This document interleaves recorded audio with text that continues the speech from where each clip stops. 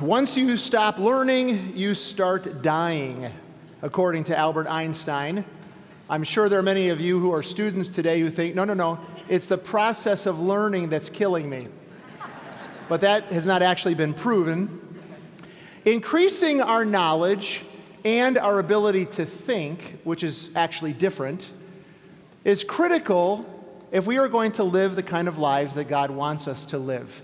And there is no more important knowledge than growing in the knowledge of our Lord and Savior. And it's why we have our equipping ministries. But the reality is if you and I don't take seriously a study of God's Word, then we could be Christians for 25 years, but we are still going to think spiritually like a child. We will lack a mature knowledge of who God is, and we will forfeit all the benefits of that knowledge. You know, at one level or another, all of us are going through difficult times right now, and we need that knowledge of God. Some of you that I've met and talked with are in chronic pain. Some of you are facing a very difficult and fearful diagnosis. Others of you have broken relationships, financial problems that cause you great anxiety. And what we need, all of us need, is to increase our knowledge of God, both intellectually and experientially. We need to know how God reveals himself. We need to know his character from his word. But we need to experience that in our relationship with him. As the Bible says, we need to taste and see that the Lord is good because the Lord is good. And so today we begin our series on one of the greatest men in the Bible, Joseph.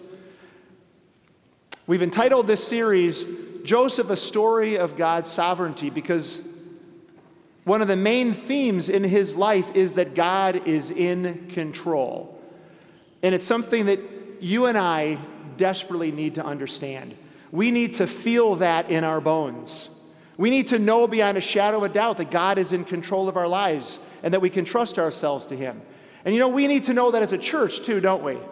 It's been about 3.5 years that we've gone without a senior pastor. And some of you are getting a little antsy. I can sense that.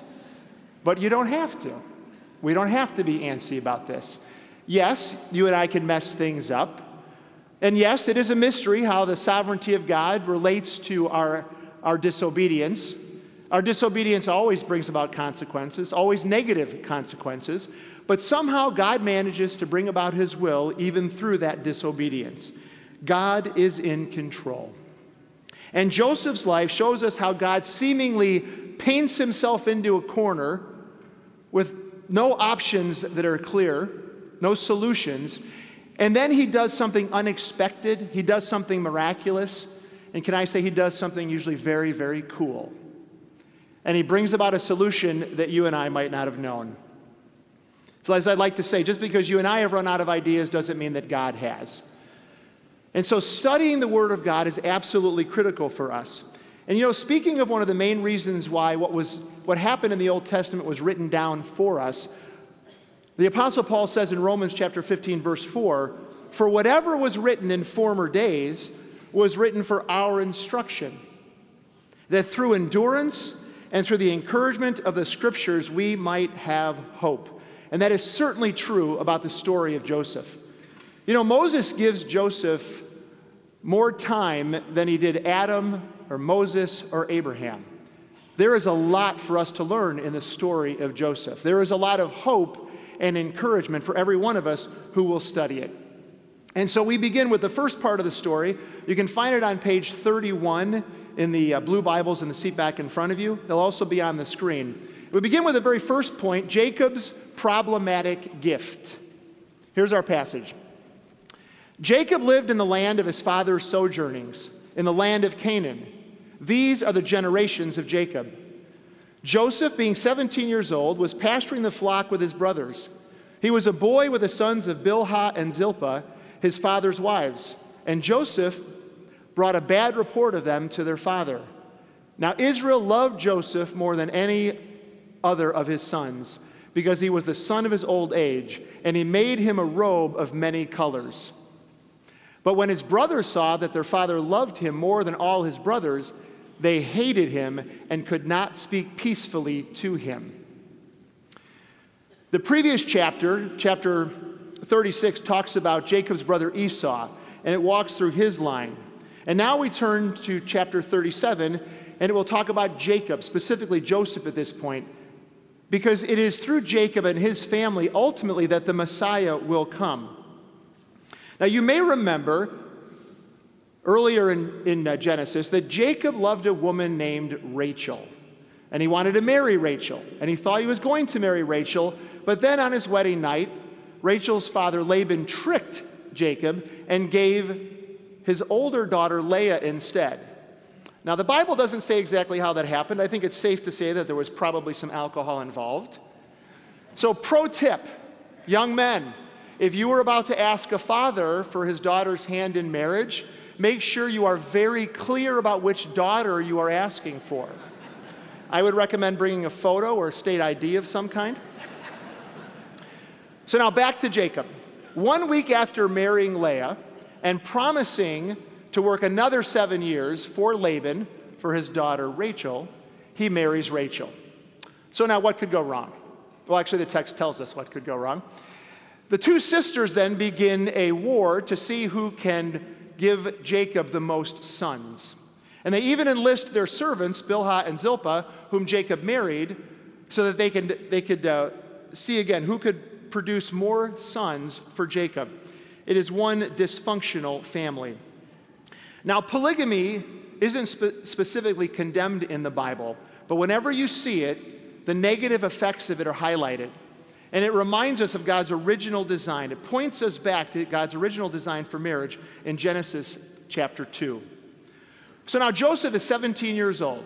He's pasturing in the field with the half-brothers, the sons of Bilhah and Zilpah. Likely that they were similar in age. And Moses introduces conflict into the story very quickly. In verse 2, it says that Joseph brought a bad report to his father about his brothers. And some people read that and they say, okay, that's clearly he sinned, he was a tattletale. I would say tattletale, yes. Whether it was sin or not, we probably don't have enough information. He may simply have been obedient to his father. Now, I would say that no story of a man with 4 wives, only one of whom he really loved, could not get worse, right? Things can always get worse, amen? No amens. Verse 3 tells us how Jacob managed to make it worse. He had a favorite son, Joseph. And he thought it would be a great idea to let everyone know that Joseph was his favorite son. And he was his favorite son, the text says, because he was born of Jacob's old age. He was but 90 years old when he was born. And he was also the firstborn son of his favorite wife, Rachel. Benjamin were to follow. So he gave this special coat, a coat of either many colors or some scholars say what it might actually, that Hebrew word might mean is a coat of long sleeves, a coat that was designed for someone in a prominent position, even a royal position. And it indicated Joseph's exalted status among his brothers and the fact that his father loved him the most. So again, what could possibly go wrong with that? Well, look at verse 4. When his brothers saw that their father loved him more than all his brothers, they did 2 things. Number 1, they hated him. And number 2, they could not speak peacefully to him. How is it possible, you might ask, that God would choose this family, this dysfunctional, messed up family, to bless all of the nations by allowing the Messiah to come through that line? It is a remarkable thought. And if that doesn't give you hope in the sovereignty and the grace of God, no matter what your family looks like, then nothing will. Jacob loved the Lord. If you read through, you realize Jacob loved the Lord, but he was a failure as a father in many ways. First, he was a passive father. You know, when his daughter Dinah was sexually assaulted, he didn't act. And that led to 2 of his sons slaughtering all of the men in the village where that happened. And then when his eldest son Reuben went in and slept with one of his wives, he didn't act. Passivity on the part of the father kills families. It's absolutely critical that men lead and take the responsibility that God has given them. And we didn't see it in Jacob. And of course, another failure was the one we're talking about, his favoritism of Joseph. Showing favoritism didn't work out very well when Isaac showed favoritism to Esau over Jacob. Won't work out very well here for Jacob showing favoritism to Joseph, and it will not work well for you. You got to love the little devils as much as you love the little angels, right? Our responsibility as parents is to show our children the unconditional love of God that we are shown in Christ. Absolutely critical. It is a sad reality, though, isn't it? You can see these characters in the Bible that were flawed.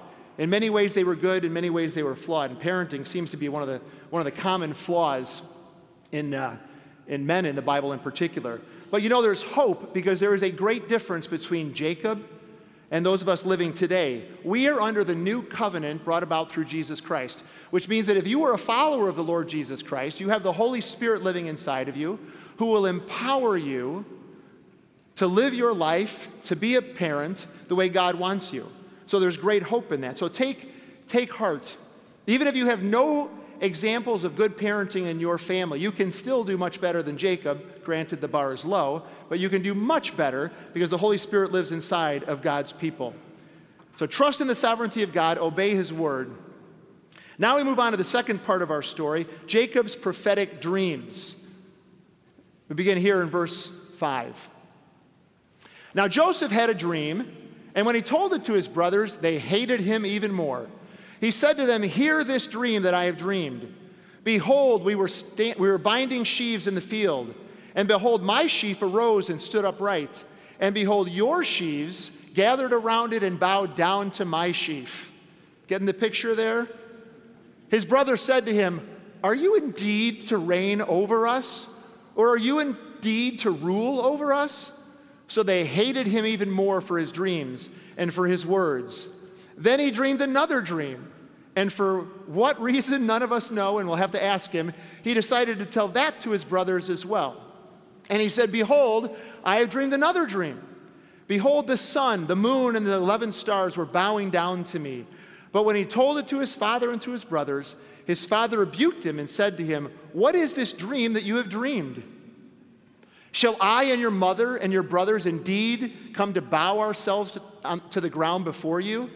And his brothers were jealous of him, but his father kept the saying in mind. Kind of a remarkable thing, isn't it? Joseph told his brothers his two dreams, and they hated him even more. And they were extremely jealous of him. They understood what Joseph's dreams meant, and they seemed to harbor at least some concern that these dreams might come true. And so the stage was set for the ultimate betrayal of Joseph by his brothers. The two dreams were similar, and that both indicated that at some point Joseph would rule over his brothers, with the second dream indicating that his parents would as well. Now Rachel had already died at this point, so it could be that it was Jacob and Bilhah that was being referred to. But they would also bow down to Joseph. Here's a significant point. These dreams were given to Joseph by God, and yet God is not mentioned in this chapter. He is silent, just like he appears to be in our lives when we're going through difficult times. Even though he is very active behind the scenes, working out his purposes, moving us along to his will, sometimes doing amazing, miraculous things, working in powerful ways that we initially miss. It's a reminder to us that God sometimes works behind the scenes. Jacob rebuked Joseph for his dreams, seemingly blaming Joseph for even having the dreams. Maybe these were a product of a young, arrogant mind. But nevertheless, he kept these sayings in mind, probably wondering, how would this incredible and seemingly inappropriate thing actually happen? So let me take a little side trip here. Does God speak in dreams? Well, clearly he does. The Bible gives several examples of that. And even today, you hear stories of God giving dreams to Muslims in closed countries so that they too might come to a knowledge of who Jesus is. But here's the key.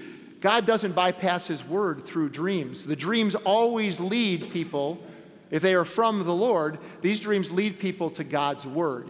He will not bypass his word. And so if you are relying on a dream, but you're not submitting it to the truth of Scripture, you will go astray. Just like all of us will go astray if we're not diligently studying God's word. All dreams, if they're from the Lord, will coincide with Scripture. Now, we turn to, third, the brothers' poisonous plot. It's a longer section, so we're going to take it in smaller points. Verses 12 through 17. Now his brothers went to pasture their father's flock near Shechem. And Israel said to Joseph, "Are not your brothers pasturing the flock at Shechem? Come, I will send you to them." And he said to him, "Here I am."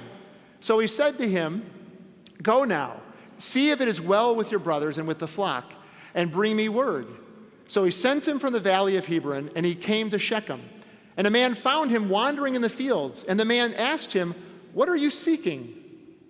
"I am seeking my brothers," he said. "Tell me, please, where they are pasturing the flock." And the man said, "They have gone away, for I heard them say, 'Let us go to Dothan.'" So Joseph went after his brothers and found them at Dothan.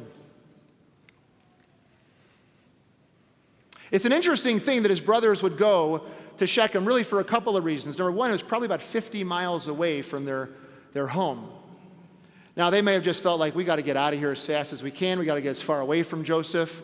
We're not happy. There's no point in sticking around here, the way Dad's treating us. So that could have been one of the reasons. It's also surprising because where their sister was assaulted and where Simeon and Levi slaughtered the town, well, that was Shechem.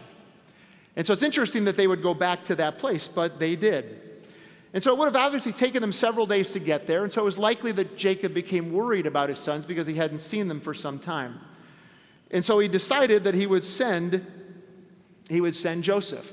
Now, his brothers should have stuck around. If they were more mature men, if they were godlier men, they would have stuck around and tried to resolve things, but they obviously had picked up some of their father's poor problem-solving skills. So he sends Joseph. Apparently, both of them were completely unaware of the risks that Joseph faced, but Joseph was willing to go. He went to Shechem, couldn't find them, overhears a man who finds him and says, "Yeah, I overheard your brothers say they're going to Dothan." I mean, he must have thought, wow, what a miracle. I mean, how fortunate for me that this man found me, overheard my brothers, and now sends me in the right direction. But if you stop and think about it for a minute, you realize God could have saved Joseph from all that was to come in 1,000 different ways. If that man hadn't overheard what his brothers had said, if he hadn't seen Joseph wandering around, if any one of those things or 100 more things would have happened, then Joseph wouldn't have gone to his brothers, and what is about to happen wouldn't have happened. But there are no accidents with God, right? There are tragedies that happen in our lives that if we look at it, we realize that could have been avoided by just a moment or a few seconds. If something was different, that tragedy wouldn't have happened. But God wanted to accomplish his ultimate purposes for Joseph and his family, indeed the world and the chosen people. So Joseph needed to find his brothers, and God made that happen. And the same is true for us. These tragedies that may only be a moment apart, if we focus on those things, we will find no peace. What we need to recognize is that God is in control, even of those things, and he is bringing about his good purpose. Next, chapter 37, verses 18 through 24. They saw him from afar, and before he came near to them, they conspired against him to kill him. They said to one another, "Here comes this dreamer. Come now, let us kill him and throw him into one of the pits. Then we will say that a fierce animal has devoured him, and we will see what will become of his dreams." But when Reuben heard it, he rescued him out of their hands, saying, "Let us not take his life." And Reuben said to them, "Shed no blood. Throw him into this pit here in the wilderness, but do not lay a hand on him, that he might rescue him out of their hand to restore him to his father." So when Joseph came to his brothers, they stripped him of his robe, the robe of many colors that he wore, and they took him and threw him into a pit. The pit was empty, there was no water in it. So the brothers' poisonous plot continues, and you could almost feel the hatred that they had for their brother. When they saw him, even from a distance, they began plotting his murder. And it probably didn't help that Joseph decided that the best outfit he could wear while going to look for his brother was this coat his dad gave him. And so they see him and they go, "Here comes this dreamer." It's obvious that his dreams were a source of great irritation for his brothers. Why is that? Well, it was their uncontrolled and their unrepented of jealousy. They wanted what Joseph had, and they wanted what it appeared Joseph was going to get in the future. And that unrepented of jealousy led to murderous intent. Sin, as Pastor Lutzer used to say, and I think I'm paraphrasing him, sin always keeps you longer than you wanted to stay, and it always makes you pay more than you wanted to pay. So they planned on killing him, hiding his body, and then lying to his dad. And by so doing, they believed that they would end these foolish dreams. Kill the dreamer, kill the dreams. How ironic, though, and just like our sovereign Lord, to use the very things that people try to do to thwart his will to bring about his will. If they hadn't tried to kill him, if they hadn't been angry at him and hateful towards him, then God's plan as it's laid out in Genesis wouldn't have taken place. He used the very attempts to thwart his will to bring it about. Now, surprisingly, Reuben, Jacob's firstborn, who just 2 chapters earlier in Genesis chapter 35 slept with one of his father's wives, he tried to rescue Joseph. We don't know exactly what his motives were. He may have felt guilty. He may have been trying to put himself back in a good position with his dad. But he only does half the right thing, right? The right thing is to convince his brothers, don't kill Joseph. All right, that's the right part. The wrong part is he basically just lied to them and tried to trick them so that he could rescue Joseph later. What he should have done is he should have talked his brothers out of their evil intent. And if he didn't want to do that, at the very least he could have met Joseph long before he got to his brothers, put his hand on his shoulder and said, do you see your brothers over there? The ones cleaning their swords and their shotguns? They'd like to kill you. Like kill you dead. So I've got some advice for you. Run. Run now. You've got a head start. Not much. It may be all you need. Run back to Dad. But he didn't do that. If he had, he could have saved Joseph and he could have saved himself. So they took off Joseph's hated coat. They threw him in a pit, probably a cistern that was designed to hold rainwater. There, Joseph would have died of starvation or thirst. And Reuben's appeal makes it sound like, well, we're less guilty if we don't kill him. We just put him in a pit and leave him there. And you see that kind of thinking throughout. And we're guilty of that kind of thinking sometimes, right? We rationalize, we justify things. I know what I'm doing isn't right, but it's not as bad as it could be. But it's doubtful that the Lord sees it that way. Joseph went from being a favored son to deep in a cistern, terrified and almost certain of death. If he hadn't realized how his brothers felt about his dreams before, he certainly understood that now. And we know from common sense and also from chapter 42, if we look ahead, that Joseph was in great distress. And the passage there says he begged his brothers for mercy. He begged them for mercy, but they didn't listen. Now, if Joseph knew the end of his story, if he could see the hand of God in his circumstances, then he would have been at peace. And you know, you and I know the end of our stories. God has told us. We know that as followers of the Lord Jesus Christ, Jesus is coming back for his people. We know that if we placed our faith in him, we will be with him for all time. Just like if you reject Christ, if you don't come to him as Savior and Lord and lay your life before him, you will be separated from him for all eternity. But for God's people, we know what awaits us, which means that we can have a peace that surpasses all understanding no matter how difficult the circumstances are, because we know that we are in God's hands. We know that he is in control. We know that he loves us. We know that he is working out all things together for our good. Don't ever stop clinging to those truths. They will save you from a million anxieties. Remember the sovereignty of God. It's why he's showing us stories like this, so we understand how God deals with his people. Let's continue. Chapter 37, verses 25 through 28. Then they sat down to eat. And looking up, they saw a caravan of Ishmaelites coming down from Gilead with their camels bearing gum, balm, and myrrh on their way to carry it down to Egypt. Then Judah said to his brothers, what profit is it if we kill our brother and conceal his blood? Come, let us sell him to the Ishmaelites, and let not our hand be upon him, for he is our brother, our own flesh. Kind of gets you right here, his sentiment. And his brothers listened to him. Then Midianite traders passed by, and they drew Joseph up and lifted him out of the pit and sold him to the Ishmaelites for 20 shekels of silver. They took Joseph to Egypt. It just continues to get worse, right? You see even with Jacob, or with Judah, just like his brother Jacob, that they're going to kind of, do half the right thing. And that's really about it. So they throw their brother into a pit and they sit down to eat. I mean, what a tragic but powerful example of the hideousness of sin. So even if we grant that Joseph was naive, was arrogant, he didn't deserve to be killed for that. And he was 17 years old. Where was the compassion his older brother should have had? When he was frightened to death, they were eating. I mean, that's cold.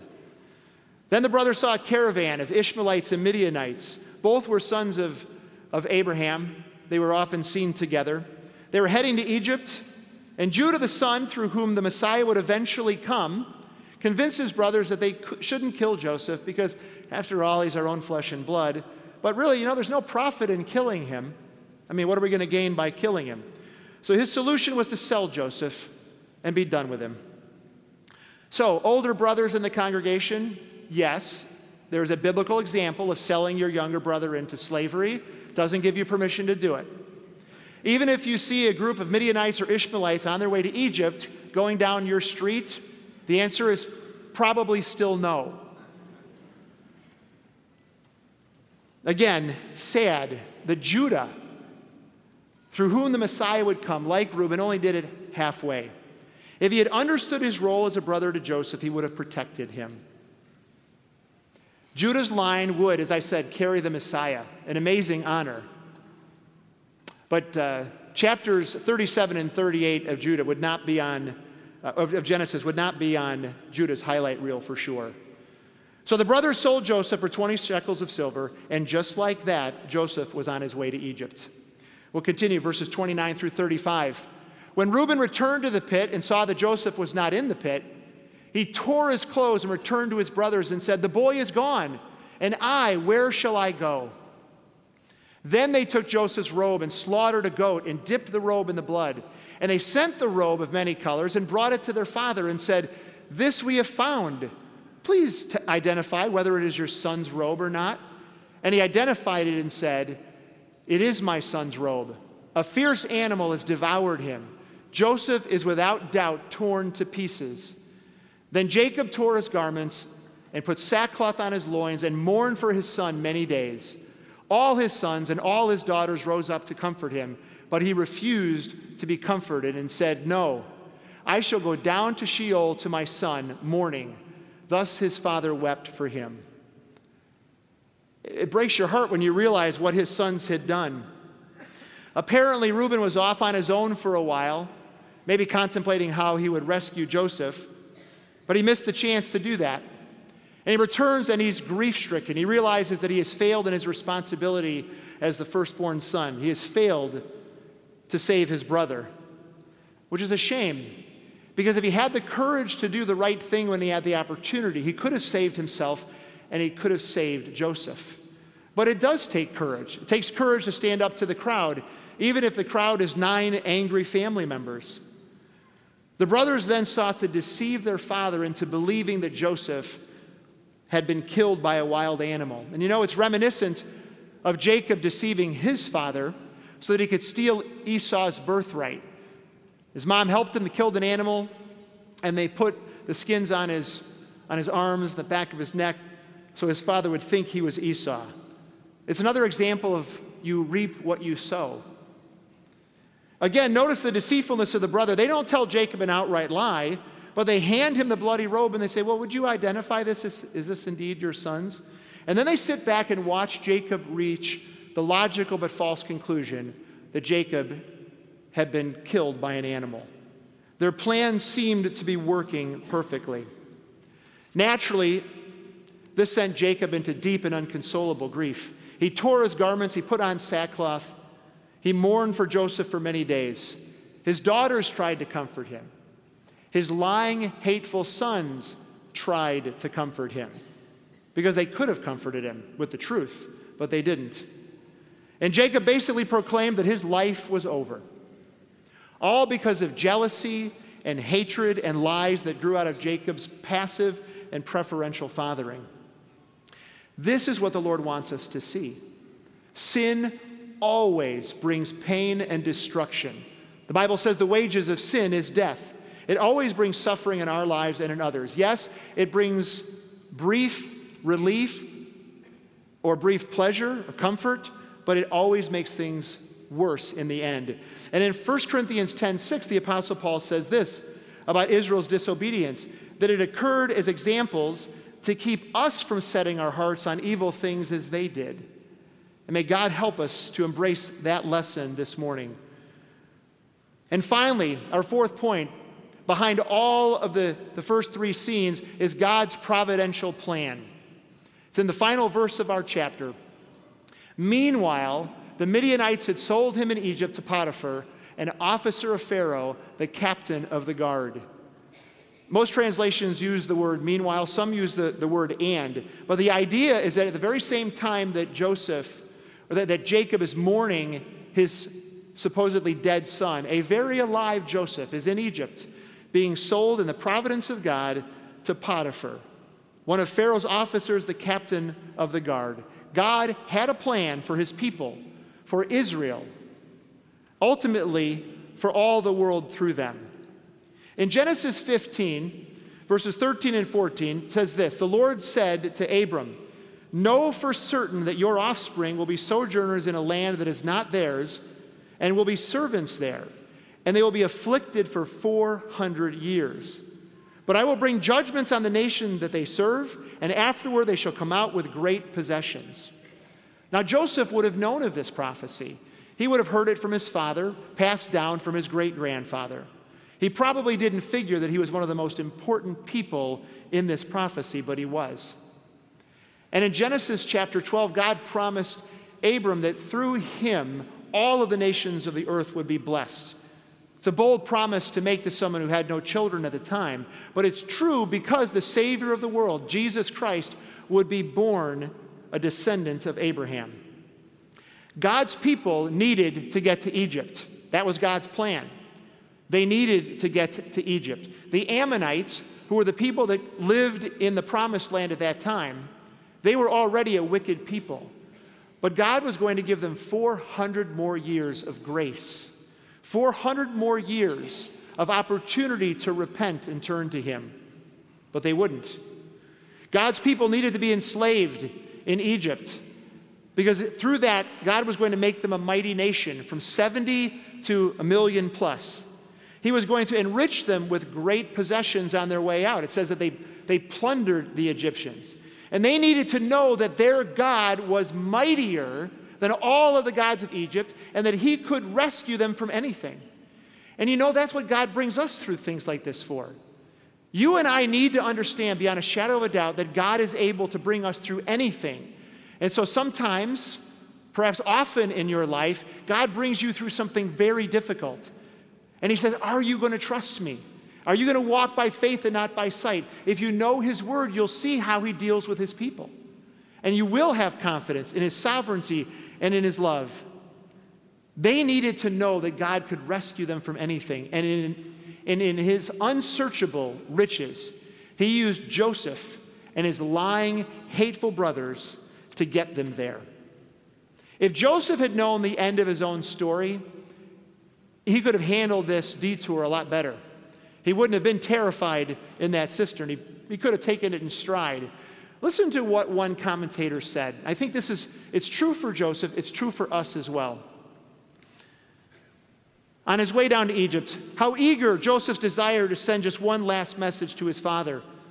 And with all these thoughts, there would mingle a wondering thought of the great God whom he had learned to worship. What would he say to this?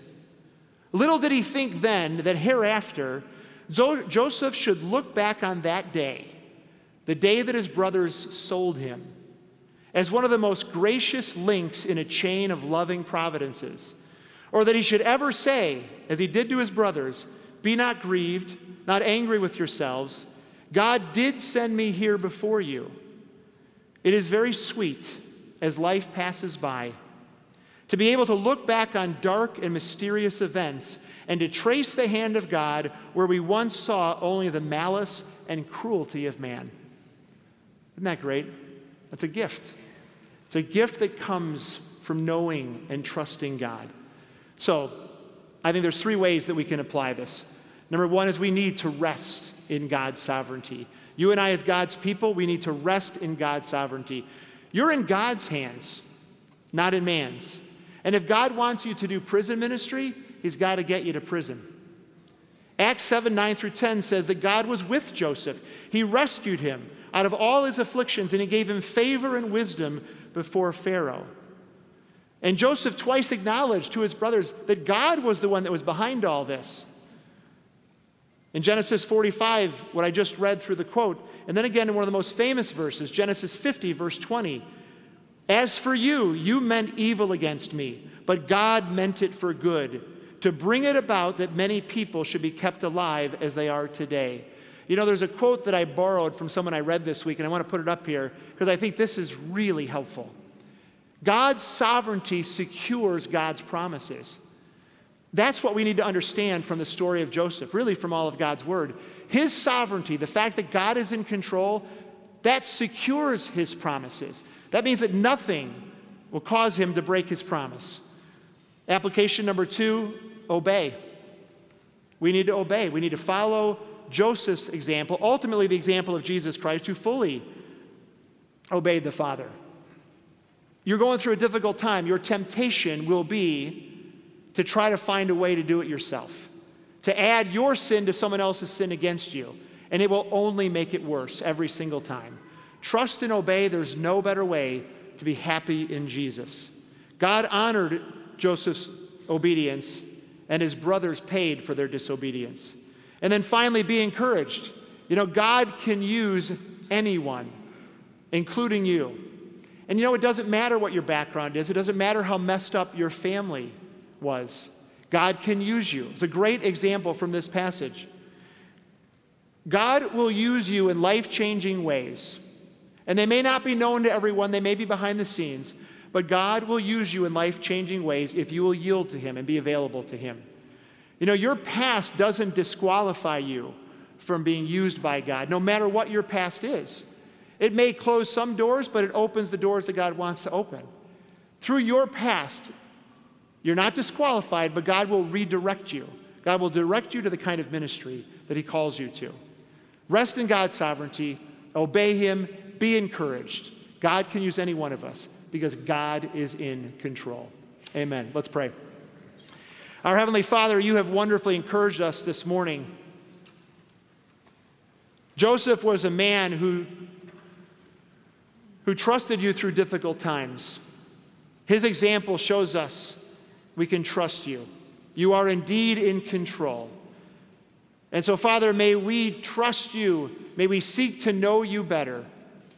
May we obey you. May we rest in your sovereignty and experience the peace and the freedom and the joy that you long for your people to have. May we do so with the help of the Holy Spirit. In Jesus' name, amen.